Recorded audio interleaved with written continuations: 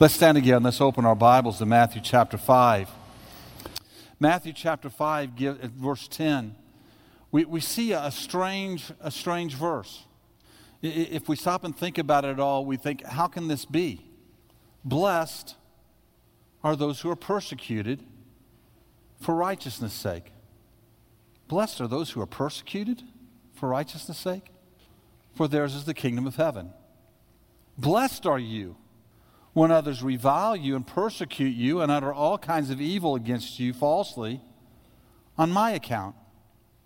Rejoice and be glad, for your reward is great in heaven. For so they persecuted the prophets who were before you. Father, we thank you for your word. We pray you would let it strengthen us today. Help us to have insight and understanding today. And Lord, for those who may be facing persecution today for your name's sake, give them strength.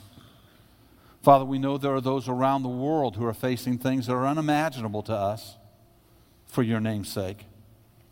Give them strength today and help us and guide us as we live for you in this day, in this age, to stand boldly in your name for the glory of your kingdom.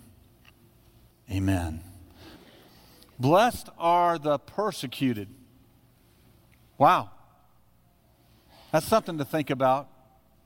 As we've been looking these past 8 weeks at this beginning of the Sermon on the Mount and looking at this this message of Jesus on his kingdom, we've seen that the prime objective of Jesus is to teach his people how to live in the kingdom of God and to be built to last, to build their lives so that they will be unshakable in this world. Up to this point in the message, Jesus has been speaking about the character, the nature of the true follower of Christ.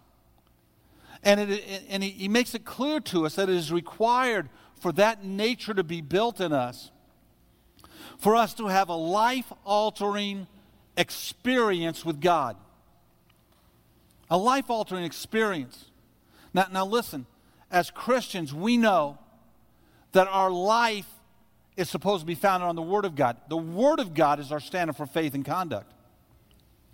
And so we always know our experiences do not dictate our lives. The Word of God dictates our lives.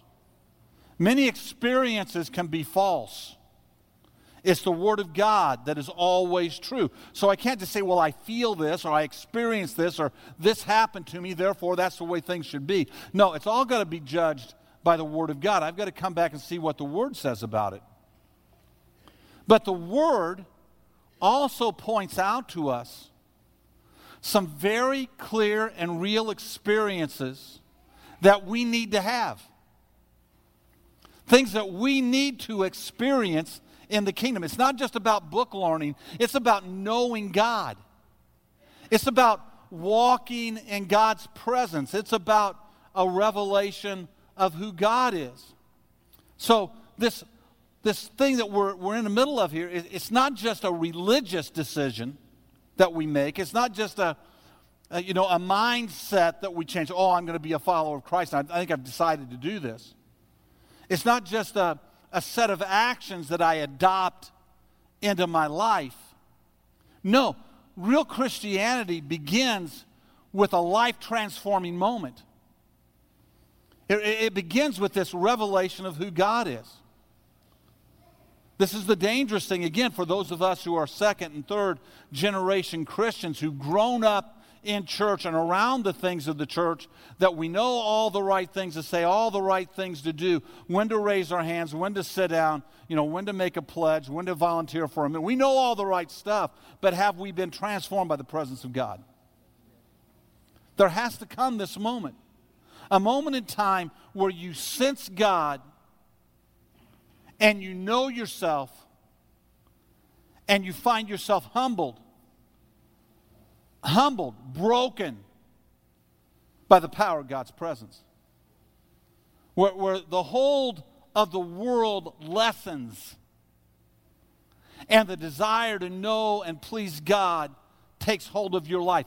It is a culture shift. It is a mentality shift from where you were dreaming your own dreams about what you thought was going to bring happiness and fullness until you begin to understand that the way the fullness of life comes is in the middle of God's will and knowing Him. It is a day when the grip of temptation is loosened. Now, I'll tell you, temptation keeps coming back at you. But the grip of it, the thought that I can't be happy and live life without doing this thing, without being this way. This is the way that gets loosened, and all of a sudden, all of that comes into question, and you know that's got to go, and God's will's got to come. And we can do all that in our mind, and that grip still be an iron grip on our spirit. It's when you meet God that grip is attacked. It's pounded by the presence of God, and all of a sudden you know it's not this world that's ever going to bring me happiness. It's not this world that's ever going to bring me joy. It's not this world that's ever going to build hope in me. It is the very presence of God. It is Him living and ruling in my life. And a new quest begins in life to find Him. So let me ask you again, like we asked you a week ago, has that happened to you? Have you had that moment? See, you may not remember the first time you came to church. You may not remember even the first time you raised your hand because you felt like you should. You may not remember a lot of things, but when you meet God, you're going to remember it. When you meet God, it may be in your bedroom late at night. It may be around an altar. It may be in a worship time. It may be on a walk out where you're praying and crying out to God. But when you meet God, you're not going to mistake it. The presence of God falls on our life and begins to change us and begins to move in our life. So let me ask you again, has that happened to you? Have you come to this point where the grip of the world is loosened on you and you know, I'm not trying to please this world anymore. Don't even want to. It is a mirage. Reality is in the presence of God. Now let me tell you, if all you've got is religion, if all you've got is, some actions, and you're trying, but you believe Jesus, then listen to the words of Jesus. He says, if you seek me, you will find me if you seek me with all your heart. Listen, if you seek me, you will find me if you seek me with all your heart. You're going to find Him. You're going to come into relationship with Him. You're going to meet His presence at some point in time. It's more than just knowing about Him. You're going to come into this place where you meet Him. And so if that's never happened, if you've never come to this point of really having this experience with God that is biblically defined for us, then I would tell you in the days and weeks ahead, you need to begin to make that prayer yours. Jesus, I want to know you. I want more than religion. I want more than head knowledge. I want to know you. I want you in my life. God, I want the grip of this world to loosen in my life. I want the grip of temptation to be smashed in my life. I want to know you. God, reveal yourself to me. Now, when He does, when He reveals yourself to me, a very amazing thing happens. You come face to face with who you are. And it's not a pretty picture. It's not a pretty picture. This is what Jesus is talking about. This is what He's telling us. See, after encountering God, the progression in the kingdom becomes natural. Because when you encounter God and you see Him and you see yourself, it becomes very natural for us to look and to see the greatness of God, to see how far short of His glory we have fallen. And it's a natural thing for us to mourn over our condition. It becomes a natural thing at that point for us to become meek before God. See, this is the danger between just knowing about Him and knowing Him. If you just know about Him, you try to justify all of your things. You see people working around the clarity of Scripture. You see them building their own defenses for how they live their life. All the excuses stay there. You're not meek before Him because you know about Him. You try to twist the Scripture to make it say what you want it to say. You try to do all of these things so you can live the way you want to live. But when you meet Him and you know Him, conviction comes, reality comes, and all of that stuff gets swept aside. And suddenly, in that moment, a meekness comes and says, God, whatever you want from me. Your way is my way. I can't do this. So there's a danger.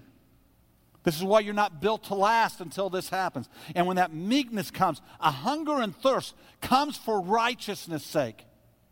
Now, there's people who hunger and thirst for righteousness, but it's built on religion and upon self, and it becomes very twisted. It becomes very legalistic. It becomes very demanding. They build themselves a little, armor of their own life of how Christianity's supposed to work. And instead of it being merciful, it becomes demanding, and they try to fit that on other people and demand for other people, and their patience isn't there, their mercy isn't there, because the righteous do it this way. Instead of the meek, who are hungry and thirsting for righteousness, and who understand that others are on the journey as well. I'm going to be patient with them, loving with them, not demanding to them. And it leads us to this purity of heart that says, I just want to live to please God. I just want to love other people. And it leads us into this fullness of the kingdom of God. It's a natural progression. And it's a process that is necessary for us to be built to last. And I would tell you today, all the steps are required. All of them are required. And all will happen as the person sees God and humbly begins to seek Him. But they're required. He shows us, here's the character, the makeup of the believer. And it's all in these passages that we've been looking at these last few weeks. But here, where we come to today, the message transitions, it turns. Because see, even the transformed heart, even the heart that is hungering and thirsting for righteousness, even the heart that is desiring of purity, has to be retaught how to see the flesh, the culture of the day, former teachings that we've heard, desires that we have, peer pressure that surrounds. All of these combine to blind us, to confuse us to proper beliefs and action. So without the transformation and without the clarity of the Word, all of this gets real ugly and real and very legalistic. But in the weeks ahead, as we go our way through the rest of the Sermon on the Mount, if you come out and you hear these messages, you're going to hear them many times where Jesus in the middle of this says, you have been told, you have been taught, but I say unto you. What's he doing? He is challenging the core perceptions of our life that have been embedded in us by legalism or by culture or by some other thing. And he says to us, that's not the way, this is the way. You think you got that right? I'm telling you, you got it wrong. And the transformed heart doesn't see that through a grind of, I got to add this other thing to my life as a way to act. No, the transformed heart leaps towards it in hunger, trying to discover the fullness of what God has for it. So again, has your heart been transformed? Have you cried out to Him? Have you come to this place of desperateness where you realize that without the help of God, you're lost? And then when you come to these scriptures, you come to them with this openness and this meekness that opens your heart up to be connected with the truth. Now, the focus of the Sermon on the Mount, it hinges right here. We're transitioning from what happens when we meet God to this new clarity and these kind of things that we need to understand about God and about the kingdom that we're going to study more in the next few weeks. But here's a truth we need to capture. This is what I really want you to see tonight. The transformed life will find itself from time to time in conflict with the life that has not seen God. That's going to happen to us from time to time. The life that may even believe that it is God-centered, you'll find yourself in conflict with them at times. And definitely with those who are still being led by their own understanding. You're going to find yourself, as you're humble before God and meekly seeking Him and turning to His Word, you're going to find yourself from time to time in conflict. In America, we have been blessed to live in a time of freedom, a time where serving God has basically been free and separate from persecution. We can come here today and not hide. We can have a big picnic outside, and nobody's going to come say, you Christians got to stop this. You can't do that here. We're free from those kind of persecutions for the most part. But there's a growing sentiment against the things that we believe. There's a growing sentiment against it. And we need to understand that as we stand here in freedom, that is not the case in much of the world. There are people today who are being martyred simply because they're Christians. Their lives are being taken from them on this earth simply because they're a follower of Christ. That's not something from the past. That should be present day headlines. It's going on today. There are people who are in prison today because they're Christians, because they're pastors, or because they proclaim the gospel to somebody. There are people who've been cut off from opportunities to grow in jobs and to have opportunities for their family because they're Christians, and many, many other things, simply because they're a follower of Christ. Frankly, any persecution we face on this in America is much lighter than what many of our brothers and sisters are facing around the world today. Our prayers should be with them. Our support should be with them. But we need to be serious, and we need to understand that it's going on today. And it's just by the grace of God, we happen to be born someplace and live someplace where that's not happening to us. Real persecution. Now, we face some, but it's usually much lighter in form and nature for us. To be clear about this, Jesus is not talking about any kind of trouble you get in. Clearly, he's talking about trouble that comes our way because we are his and we proclaim him. Peter will talk about this even much more clearly at another point in time in the Bible when he talks about, listen, if you're going to suffer justly, not unjustly. Suffer because you're really doing what's righteous. Basically he's saying stop being weird. Stop being odd. Don't do things that are going to get yourself in trouble and then go, well, I know I didn't show up to work for 3 days and was late for 4 days and I got fired. That's because I'm a Christian. No, it's not. It's because you didn't show up for 3 days. You're not suffering for Christ's sake. You're suffering because you didn't do what you're supposed to do. You've got to understand, that's not the suffering Jesus is talking about. He's talking about suffering that happens because you took a stand, lived a life that came in conflict with the world. And you felt like the only thing that you had to do was to stand up. In our day and age, you may not get invited to a party or so. Where we live today, you maybe get called fanatical. In the day that we live in, you may lose a job opportunity. We may even be cut off from some positions. But for the most part, we're going to go ahead and live our lives. We have to understand that our beliefs are at odds with a world that hasn't met God's beliefs.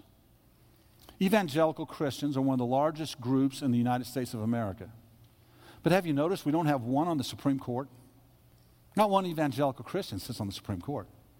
There's other people there, I hope and believe that they're Christians or Christ followers.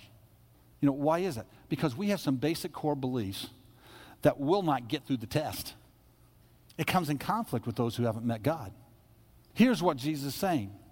If you live by the first part of the Beatitudes, if you have this experience and this desire that drives you to righteousness, no matter how merciful you are, it will still draw a line in the sand between you and the world. It's still going to happen. You can be the most loving, kind, merciful person somebody's ever met, but if you desire righteousness, that desire for righteousness will at times, you'll find yourself having to do what others don't understand. Having to say things or do things that, your neighbor, why do you go to church all the time?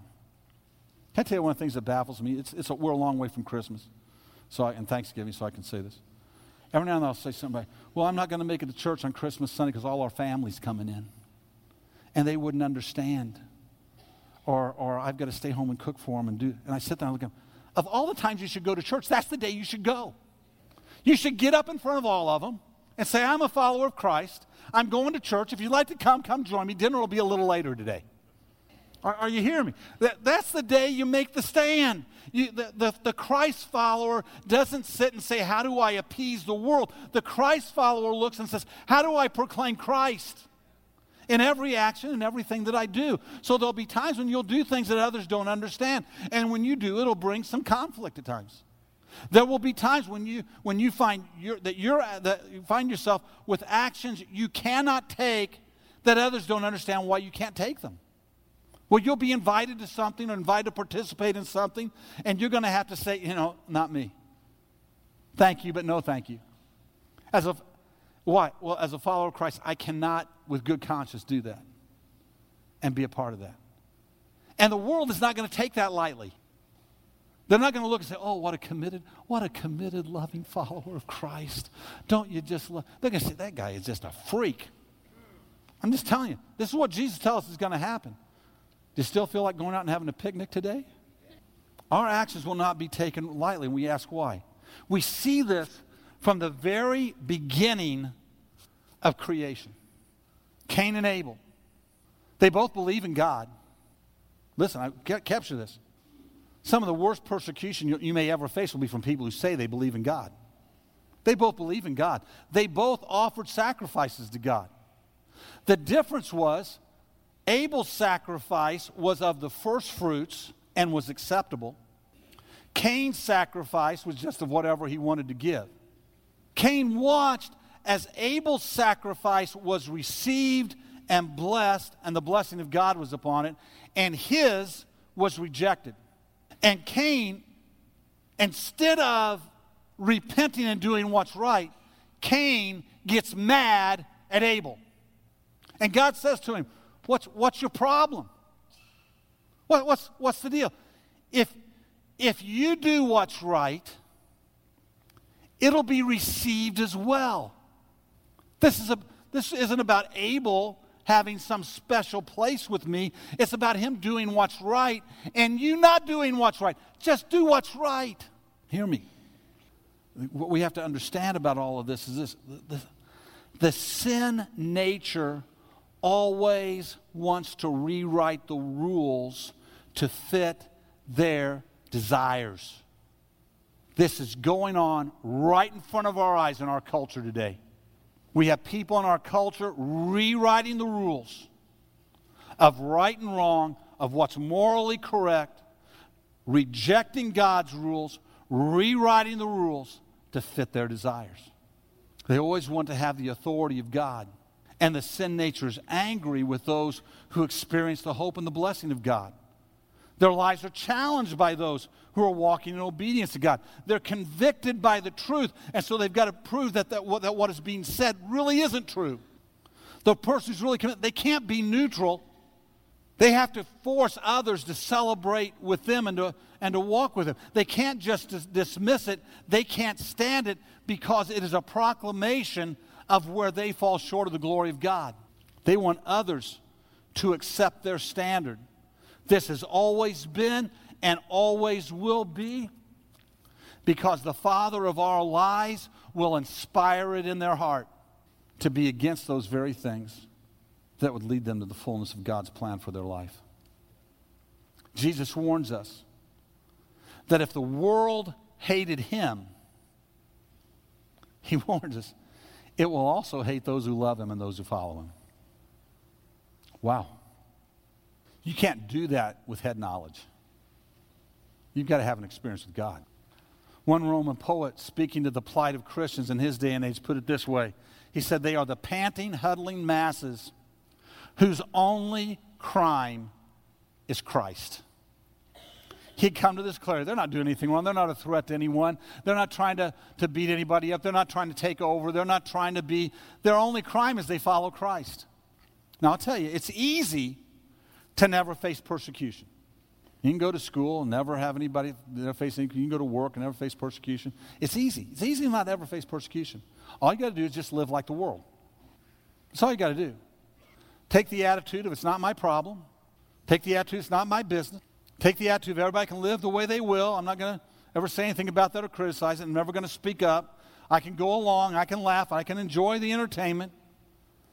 I'm not going to let my heart be troubled. I'm going to smile at the jokes, and when the world mocks, I'm going to listen. But remember what Jesus says. Jesus says in Luke, "For whoever is ashamed of me and my words, of him will the Son of Man be ashamed when he comes in his glory and the glory of the Father and of the holy angels." So where's the line? Where's this line of conviction? Where's the line where I walk humbly before God, and where's the line when I have to speak up and say something and do something? I believe we find the line at the point of conviction. At the point where the still small voice of God in our heart says, stand up. Where the still small voice says, don't do that. Where the still small voice challenges us. See, if I'm sitting with a bunch of Christian friends at dinner and everybody's behaving themselves and loving and serving God, I don't feel that urge of conviction. This is wrong. Now, sometimes I'm with somebody and they say something and down in the depths of your spirit, and I'll tell you, this is the hardest. This may not be, this is me. I thank God I've never felt the urge standing in front of any group of people, whether it's a secular crowd or a church crowd, and say anything except what I believe to be the whole truth. I'm grateful for God that for whatever reason, I am just numb in that fear point of my life. I've had people say to me, "You're going to go talk at that college? Man, aren't you afraid?" No, really not. How are you going to face it? I'm going to go in there, I'm going to stand up, I'm going to tell them the truth, and they're not going to like it, and then I'm going to go home and go to bed. For whatever reason, that God has just taken that part of fear or worry out of me. You know where it's tougher for me? You're sitting with 2 or 3 of your friends, and everybody's just having a good time, and somebody begins to say something maybe a little off color, or they say something that is just so drastically wrong, and down inside you're going, I just want to have a good time tonight. I don't want to be the bad guy tonight. They didn't invite me here to be the preacher tonight. And you got to go, that really isn't right. That really isn't the truth. You're really missing. And then, you probably won't get invited to the next dinner. Are you hearing me? Where's your point at? Where's the point where you decide to look the other way when the convicting Spirit of God is saying, no, it's time to say something? See, at the line of conviction, you will face either compromise or persecution. You'll either compromise and go along with the flow, or you'll face some persecution at some level. David Green is the founder and owner of Hobby Lobby. He's also a Christian. He was raised in a Christian home. All of his brothers and sisters are pastors except him. He felt led to go into the retail business. For many years, they thought he was kind of the black sheep that wouldn't go into ministry. Now he's supporting ministries and doing things all around the world as God has blessed him.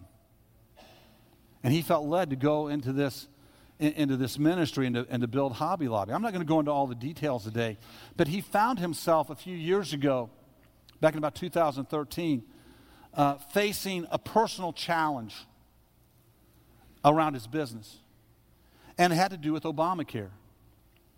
He was not opposed to offering insurance to his employees. He offered insurance to a lot of his employees. In fact, he paid them all more than any of the minimum wage standards ever were laid out at that time.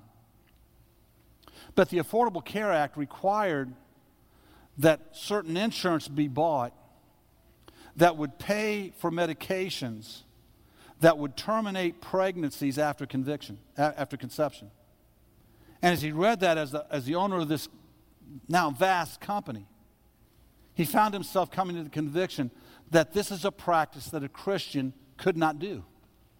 He felt like, as a follower of Christ, I can't be a part of that. And so he decided that his company was not going to do that. This led him into direct conflict with the government. And the government, the United States government, came in and threatened to fine him $1.3 million a day until he complied. He had until July 1st of that next year to do that very thing. They immediately got with some other companies. They filed suit against the government, but they knew it was going to be a long time before that would be settled. have to go through systems, and they knew it would be a long time, and the fines were going to start in just a few months. So they went and they filed an injunction to stop that from having to unfold. And the district judge denied the injunction. So they appealed it to the 10th Circuit Court of Appeals. And once again, they were denied the injunction. They're now within just a few weeks of having to begin to pay $1.3 million a day, which is going to ruin his company. And if they lose this thing, he'll probably lose the company. It goes to Supreme Justice Sonia Sotomayor in a special appeal, and she in turn denied the injunction to stop the $1.3 million a day fine against the company. This would be the point where most people would cave, don't you think? But they continued to pray, and they didn't know what to do. They finally found a way where through a court of appeals, they could appeal one more time. They had one last appeal to make, and they appealed on the process of pushing the date of the starting of the fines out. And at that point, they won the injunction, not the lawsuit. The injunction did not have to start paying. And now they proceed through the lawsuit.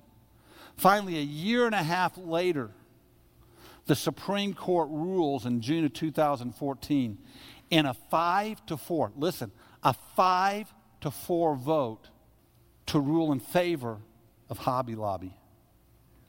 And if they wouldn't, that this was a family-owned business and they would not have to violate their religious beliefs. Antonin Scalia was still one of the Supreme Court justices at that time and was one of the 5. Now, listen, he died shortly after that. This is why we got to pray our way through a lot of stuff.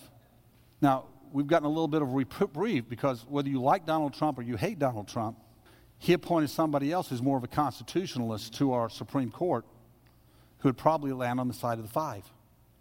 That would not have been the case if the other person had won. Now, whether you like it or not, that's just a fact of life. But this is a point where he had come to in his life where if he's written about this extensively, David Green has, that if he lost the company, if it was taken away from him, he could not, in good conscience, spent thousands, if not millions of dollars in lawsuits to pay for things. He said, in good conscience, I could not do this as a Christian. Now, see, that's the question for all of us. Probably none of us in this room will be faced with $1.3 million a day fines. We may be faced with how hostile our workplace is. We may be faced with how much pressure comes in our homes. We may be faced with the rejection of some friends. But as we make this stand, there will be times where we will have to make a decision. Can a true follower of Christ do this? Where's the line between compromise and faithfulness? Where do we draw it in our own lives? Now, I'm not going to try to draw a line for you today, but let me give you some of the places where that debate's being held at right now. The place where that debate's being held in a lot of people's lives right now is this. Can I vote for a pro-abortion candidate of either party? Can I, in good conscience, as a Christian, vote for somebody who's going to support the taking of lives in the womb? Can I do that? That's where the debate's being held. The debate's being held, can I vote for a candidate whose language and actions are crude? Can I do that? Here's where the debate's being held. Can a clerk give a marriage certificate to a homosexual couple? In my workplace, can I violate Christian principle, Christian truth, and support what isn't Christian that's going to send people to an eternity without Christ? That's where the debate's being held at in our lives right now. Can I laugh at the off-color joke and fit in with the rest of the guys? Can a teacher in a classroom teach evolution as a fact to a classroom of students? Can they, in good conscience, as a follower of Christ, do that? Can a Christian school administrator support a policy that says that homosexuality is just an alternative lifestyle that's acceptable and normal, and we're going to receive that? Or any other of a variety of questions and not compromise who I am as a Christian. That's where the debates are being held in many people's lives. And they will be held in all of our lives at some point in some place. Can I do this? Can I walk this way, live this way as a follower of Christ? Or do I have to make a stand? And I'll tell you, friend, we can ask these questions and a dozen more, but the reality is where's this line of compromise? And it's most likely found at the place of persecution. Don't think that because you make some stand, the miraculous is going to happen and you're going to be defended. There's a great Christian theologian in the 2nd century that you can read about. A man came to him who had been recently converted. And he said to him, the job that I have is not in keeping with the life of a Christian. What am I to do? After all, I have to live. And this great Christian leader looked at him in all love and mercy and said, do you? Do you have to live? What's he saying? You're a follower of Christ. To live is to live for Christ. To die is gain. See, if we have to deny Christ his rightful place, if we have to deny his authority in our life, if we have to deny his lordship in our life, can we truly stand before him saying that we were faithful to him? If we have to compromise our responsibility to live for his glory, if we have to deny the heart of righteousness that beats within the one who's met with God and it destroys the purity of our life, if we have to celebrate sin, if we have to support a lie of the enemy to get along, is Jesus really Lord? If we have to deny God the right to rule, are we really following Christ? Boy, this is a tough word, isn't it? In the days of the early church, Rome ruled the land. Many Christians faced torture and death for simply being followers of Christ. For Rome to hold power over its vast territories, they felt like the Caesars had to be deified.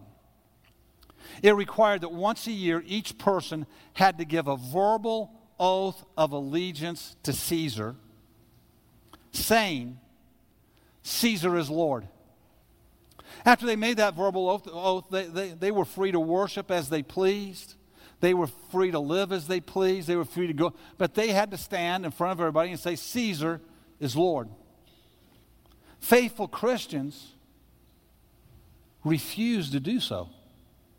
They said they could not in good conscience say that Caesar was Lord when there's only one Lord. That to receive Caesar's Lord is to separate yourself from God. Only Jesus could be Lord. And they refused. They were considered traitors. They suffered confiscation of their property. They suffered loss of work. They suffered imprisonment. And oftentimes, they suffered death. They branded Christians as revolutionaries. Today, if you make a biblical stand, if you stand by the truth of the Word of God, you won't be called a revolutionary. But you take a great risk of being called a hater. Somebody who hates people because you won't accept their lifestyle, the way they live, or the way they think. When deep in your heart, you know you don't hate them at all. You love them, want them to find Christ. You're no threat to them. We're no threat to them at all. We want them to see the fullness of Christ. There's no true Christian who wants to, true follower of Christ who's met with God, that wants to beat anybody into submission or make anybody do anything. We know they just need to meet Christ. But to stand up and say it's okay and it's right, can the follower of Christ do that? I wonder at times how much farther behind the label comes the persecution. When you're not able to have certain jobs, you're not able to do certain things unless you proclaim that these things are okay. Jesus said that when you meet God and you become transformed by God, there are two results that are going to happen for you to be built to last. One is the earthly, and the result in the earthly is you're going to face persecution sometimes. The second result is this. It's eternal, and he says, great is your reward in heaven. See, this concept of seeing who God is takes our eyes off of this earth and puts our eyes on the eternal. It takes our eyes off of the rewards of this earth and it puts our eyes upon the eternal rewards. And Jesus says, when you've met God, you're going to be thinking about the eternal rewards, and you're going to say, blessed am I that I face persecution. The disciples, when they were first persecuted for being a Christian, they came out of that room, and instead of moaning and groaning and asking where God was, they rejoiced because they were counted worthy to suffer for Jesus' sake. Wow. Wow. I don't believe that we're called to go looking for persecution. As a society that's becoming increasingly secular, I think we'll find ourselves in places of either compromise or persecution. And only those built to last will survive. I don't believe I face much persecution for being a Christian, but I am afraid for what my children and grandchildren are going to have to face to be a Christian in our nation. I know that God's grace is sufficient for them, and He will give them strength if they lean into Him. But I also know that the Spirit is able to move and heal our land today. And those of us who are followers of Christ need to be serious about standing our ground, being faithful to Christ, being a witness for His glory, and praying for His healing power. Amen? Let's stand and give the Lord a clap offering today. He is good and worthy.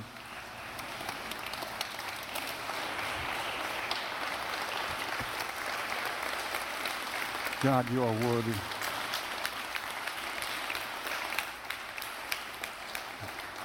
Father, in just a moment, we're going to go out and do one of the things that the church does. We're going to have fellowship together. And I just pray that, Father, you'll bless it.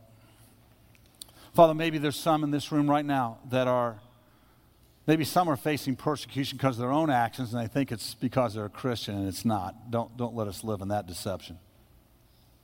But some may be facing some persecution because they're a follower. Give them strength today. And Father, as we walk through this life, I pray you would touch us and speak to us about how to live each day so that we do not compromise. That we would lovingly, kindly, without anger or animosity or judgment, speak the truth in love. With kindness, with mercy, with gentleness, and yet with clarity and truth.